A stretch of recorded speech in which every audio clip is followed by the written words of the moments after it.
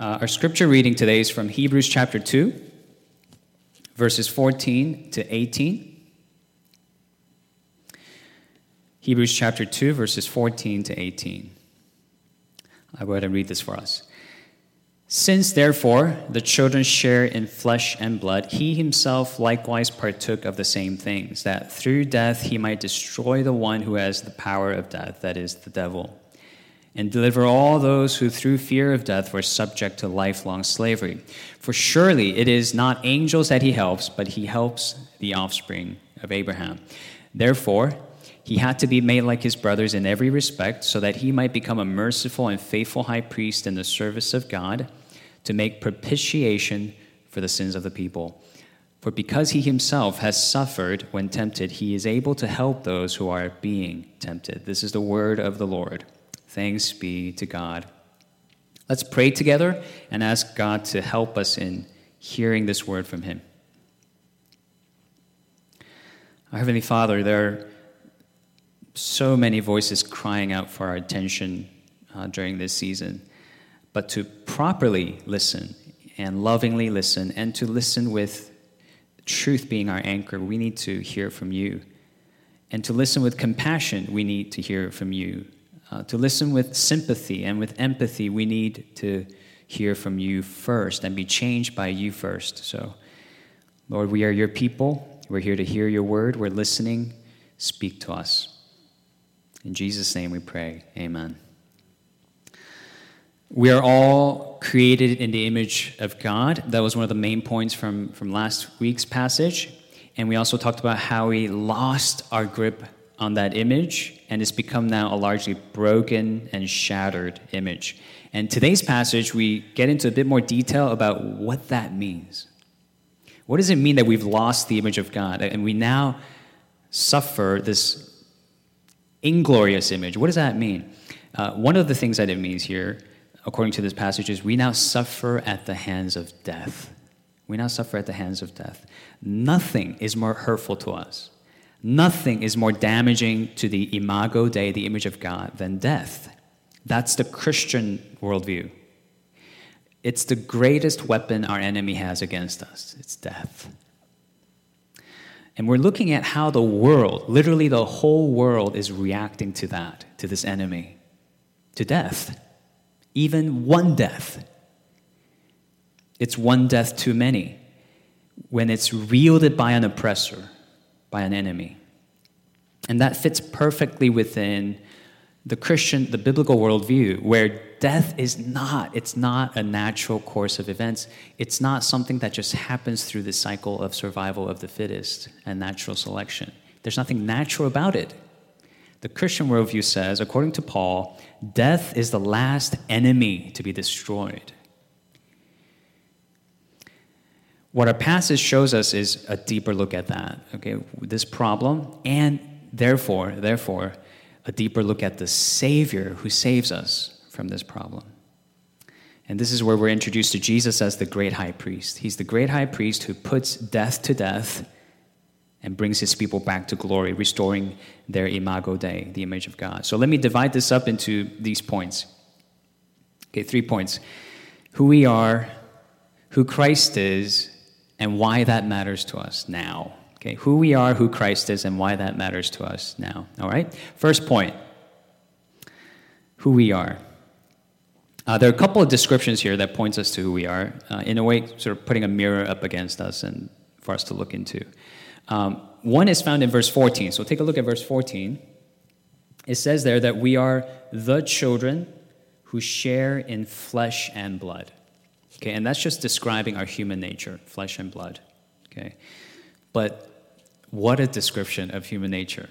Okay, flesh and blood, two things that really highlight our mortality and our vulnerability. Okay, our flesh, it breaks down. It ages, and with the lack of exercise I'm getting these days, I feel like it's aging exponentially. And our blood, it's something we need in order to live. If anything goes wrong with that, we die. Flesh and blood are two things that really remind us of how vulnerable, how weak, we human beings are, flesh and blood. And it explains our general sort of lifelong anxiety and fear when it comes to shortages and losses. Shortage and loss. They remind us of our fear of death. Okay.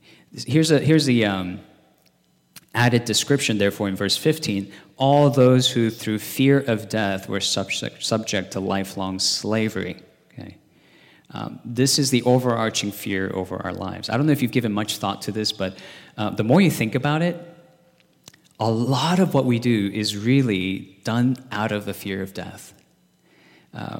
And look no further than how COVID-19 has completely changed, right, single-handedly, how we live every aspect of our lives, how we socialize, how we work, how we eat, how we do church, how we do parenting, schooling, literally every aspect of our lives, right? There's a certain rational fear of death, of what COVID-19 can do to us. But see, the author of Hebrews, he uses the phrase lifelong slavery to say this drive to prolong life, to survive, is not just something that we're grappling with now. It's something that lurks underneath all of our decision-making, all of our lives.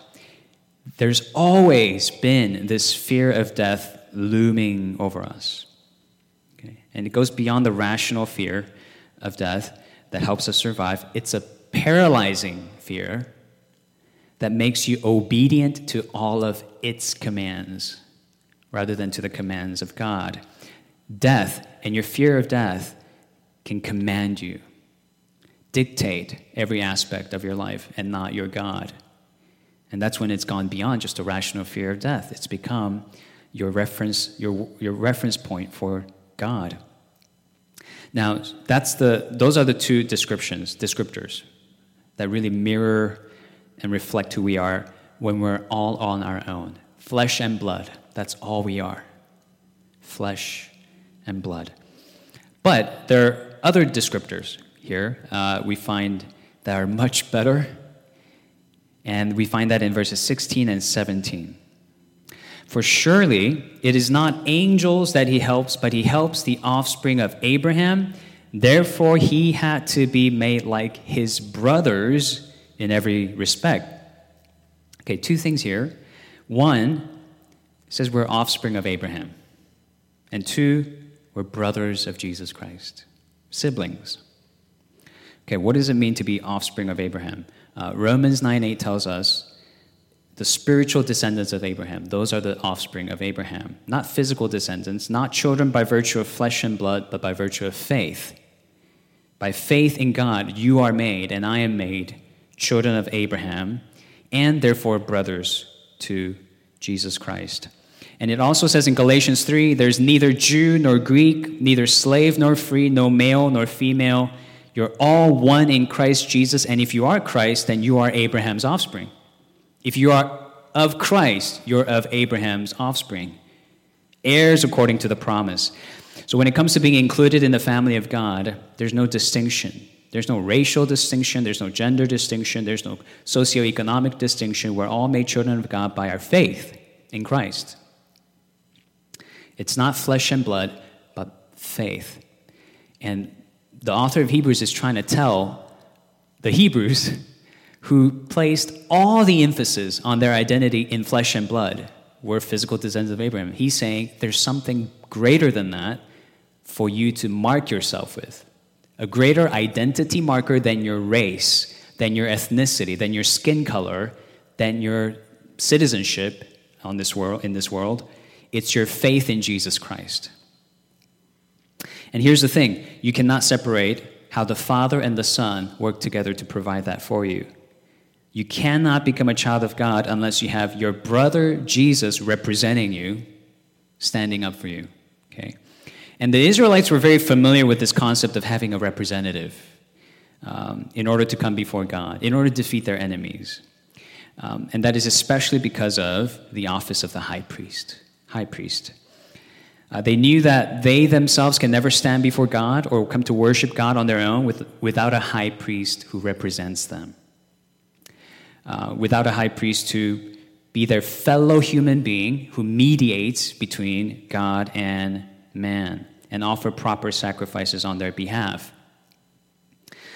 That representative is really what opened up the way for them to draw near to God, removing their sins by virtue of the sacrifice, drawing near to God. And that's something really I think we as a culture understand, right? Every Marvel movie, every DC character, every inspirational story involves how someone serving as a representative on behalf of a people and delivering them, saving them, etc. Now, the problem the Israelites had, and the problem we have really, is this. You always end up running out of a good high priest. Okay? No high priest is faithful enough to stick around or faithful enough to not sin against God. They would either sin or die. So there was this tension building up all the way to the New Testament. When will the people of God finally get a high priest who will stick around, who they can always count on? And the author of Hebrews is telling us Jesus Christ is that great high priest, the ultimate high priest we can count on.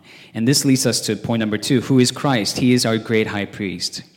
Okay, and let's look into just the descriptions about him now from our passage. It says in verse 14, he himself likewise partook of the same things. Okay, what same things? Flesh and blood. Flesh and blood. Every weakness, vulnerability we have, he took upon himself. Why? So he can represent us. And then it says that through death he might destroy the one who has the power of death, that is the devil. Okay. Here we have, right, that same old theme in Hebrews again, how Jesus is better. He is the better high priest who not only is he not going to sin and fall away or die, he's going to himself destroy death once and for all. Remove the power of death. And from the enemy who holds the power of death, meaning the one who's been doing the enslaving, right? The devil, wielding death like it's his weapon. He's going to remove that from him.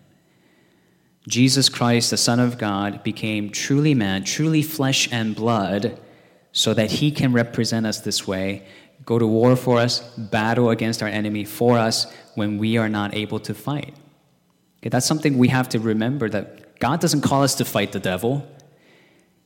That's why he sent Jesus to do it for us. We're powerless to do so on our own. So he sent us a representative to defeat our enemy, free us from our slavery to the fear of death. Now, it's really important you see here that our conception of Jesus as our Savior and our representative, therefore, is not at all like the conception of a superhero like Superman. See, Superman, in all appearances, right, he looks like a human, right? But he's not. He's not at all human, right? He's not flesh and blood like we are. Right? Bullets don't go through him. They bounce off. Right? They bounce off his chest. He doesn't have human DNA. He has alien DNA. But see, Jesus, he had flesh and blood. He had human DNA. And what happened when the nails came at his hands and feet? They didn't bounce off of him. They went through him, just as they go through us. He's human, and therefore, he can truly represent human beings. So notice how it says in verse 16, for surely it is not angels that he helps. Right? If Jesus was made of a different substance, if he was some supernatural, spiritual being only, without any true human form, then he would be representing angels. But see, he didn't come to redeem fallen angels, right? That's not what happened in the garden in Genesis 3. The gospel was not given to the serpent, but to Adam and Eve. He came to save fallen humanity. And how does he save us? Verse 17 tells us, It's through his propitiation. He throws this big, gigantic theological term at you, propitiation. And I actually appreciate the ESV, the English Standard Version, keeping that big, gigantic word in there because it's trying to capture the original Greek meaning of the word propitiation. That's pretty much lost in modern English today because we don't have a word for it other than this word. Okay, so the Greek word elaskastai, it's a very specific word, propitiation. It doesn't simply mean the removal of your sins from you by virtue of a sacrifice. It means, in addition to that, the removal of the just wrath of God upon your sins. Not simply the removal of sin, removal of God's just wrath upon sin. That's propitiation. The Bible reveals to us a righteous, holy, and just God. There is a justifiable wrath on sin that Jesus' death served as a propitiation for. And so on the one hand, it's actually very comforting to know that, to know that God is just and he pronounces judgment, especially given the times we're living in. That actually provides a whole lot of comfort to people who are crying for perfect justice. Where do we find it? God of the Bible. On the other hand, it's terrifying. It's terrifying to know this about God when you think about God potentially bringing this divine protest against sin to your doors, against your sins. God protesting against you for your sins. That's when we have to cry for mercy. And that's where this propitiation comes in. This is a very central piece of the good news. It's a gospel term that tells us when Jesus died on the cross, it wasn't merely to magically remove our sins away from us, but to satisfy the righteous and just wrath of God upon our sins. And that means there's none left for you. If Christ soaked up all of the wrath of God upon your sins, there is no wrath left for you. There is now, therefore, no condemnation for those of you who are in Christ Jesus. That's the good news. You're free because Jesus paid it all. So it's now possible for those of us who trust in Jesus to not live by our fear of death, the wages of sin, but by our faith in our high priest. We can live by that. Our faith in our high priest who represents us, who fought for us, who died for us, and who rose again for us. He is our great high priest. Now here's something more about him that's important for us today as we meditate on it and press into it. And it will change the way, I believe, you and I live our lives now. And that's the third and final point. Okay, why does Christ being our great high priest matter so much to us now, on this side of heaven, not just mattering for us in eternity? Why does it matter today? Now let's look at verses 17 and 18 one more time. Therefore, he had to be made like his brothers in every respect, so that he might become a merciful and faithful high priest in the service of God to make propitiation for the sins of the people. For because he himself has suffered when tempted, he is able to help those who are being tempted. Okay. These are some of the most encouraging verses you can find in the entire Bible. First, you see Jesus' life was a twofold struggle. He suffered and he was tempted. He suffered and he was tempted. Why is that encouraging to us? Because that makes him fitting to be our representative as we suffer and as we are tempted. Okay, what does it mean that he suffered? What did he suffer? Some people think Jesus must have had an amazing life being the divine Son of God here on earth, having all the powers. Here's what he suffered: isolation, rejection, loneliness, grief, right? Loss of loved ones, insult, mockery, betrayal, even racial discrimination, systematic injustice from both Romans and the Jews. And he suffered physically like no other. He suffered mentally like no other. Jesus' mental distress led him to sweat blood in the Garden of Gethsemane.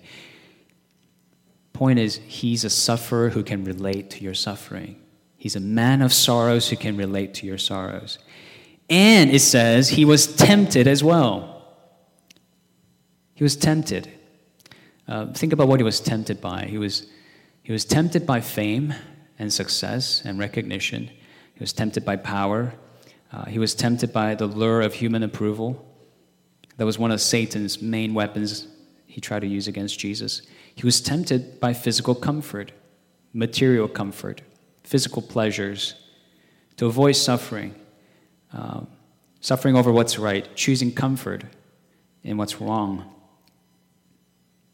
And we get this false idea that what it takes to really understand our temptations, right, as sinners, the true way of empathizing with us is to experience temptation and giving into it and sinning.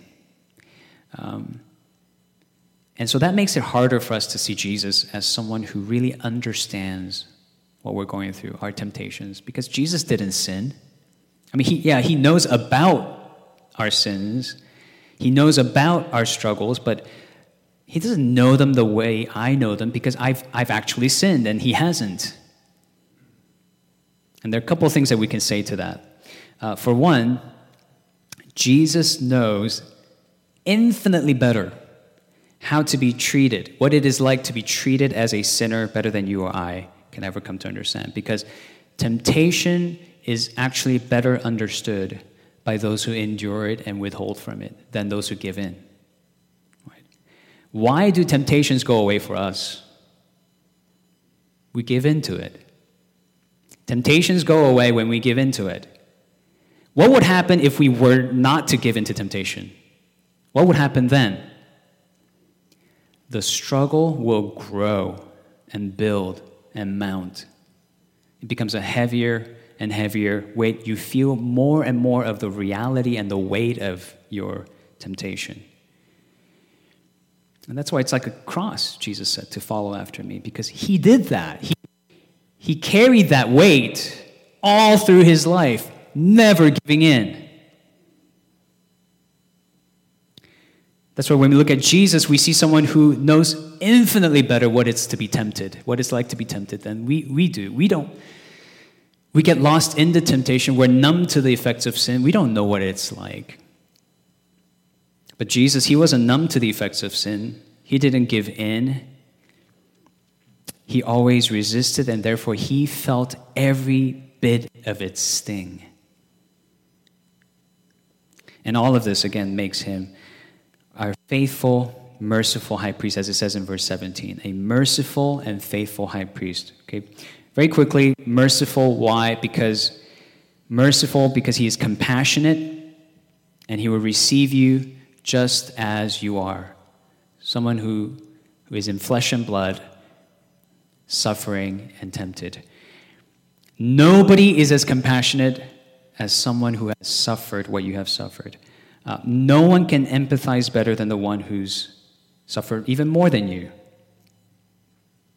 And the thing is, when you've suffered something, you never look upon the other person suffering with pride, with arrogance, with judgment, with pull yourself together kind of messages.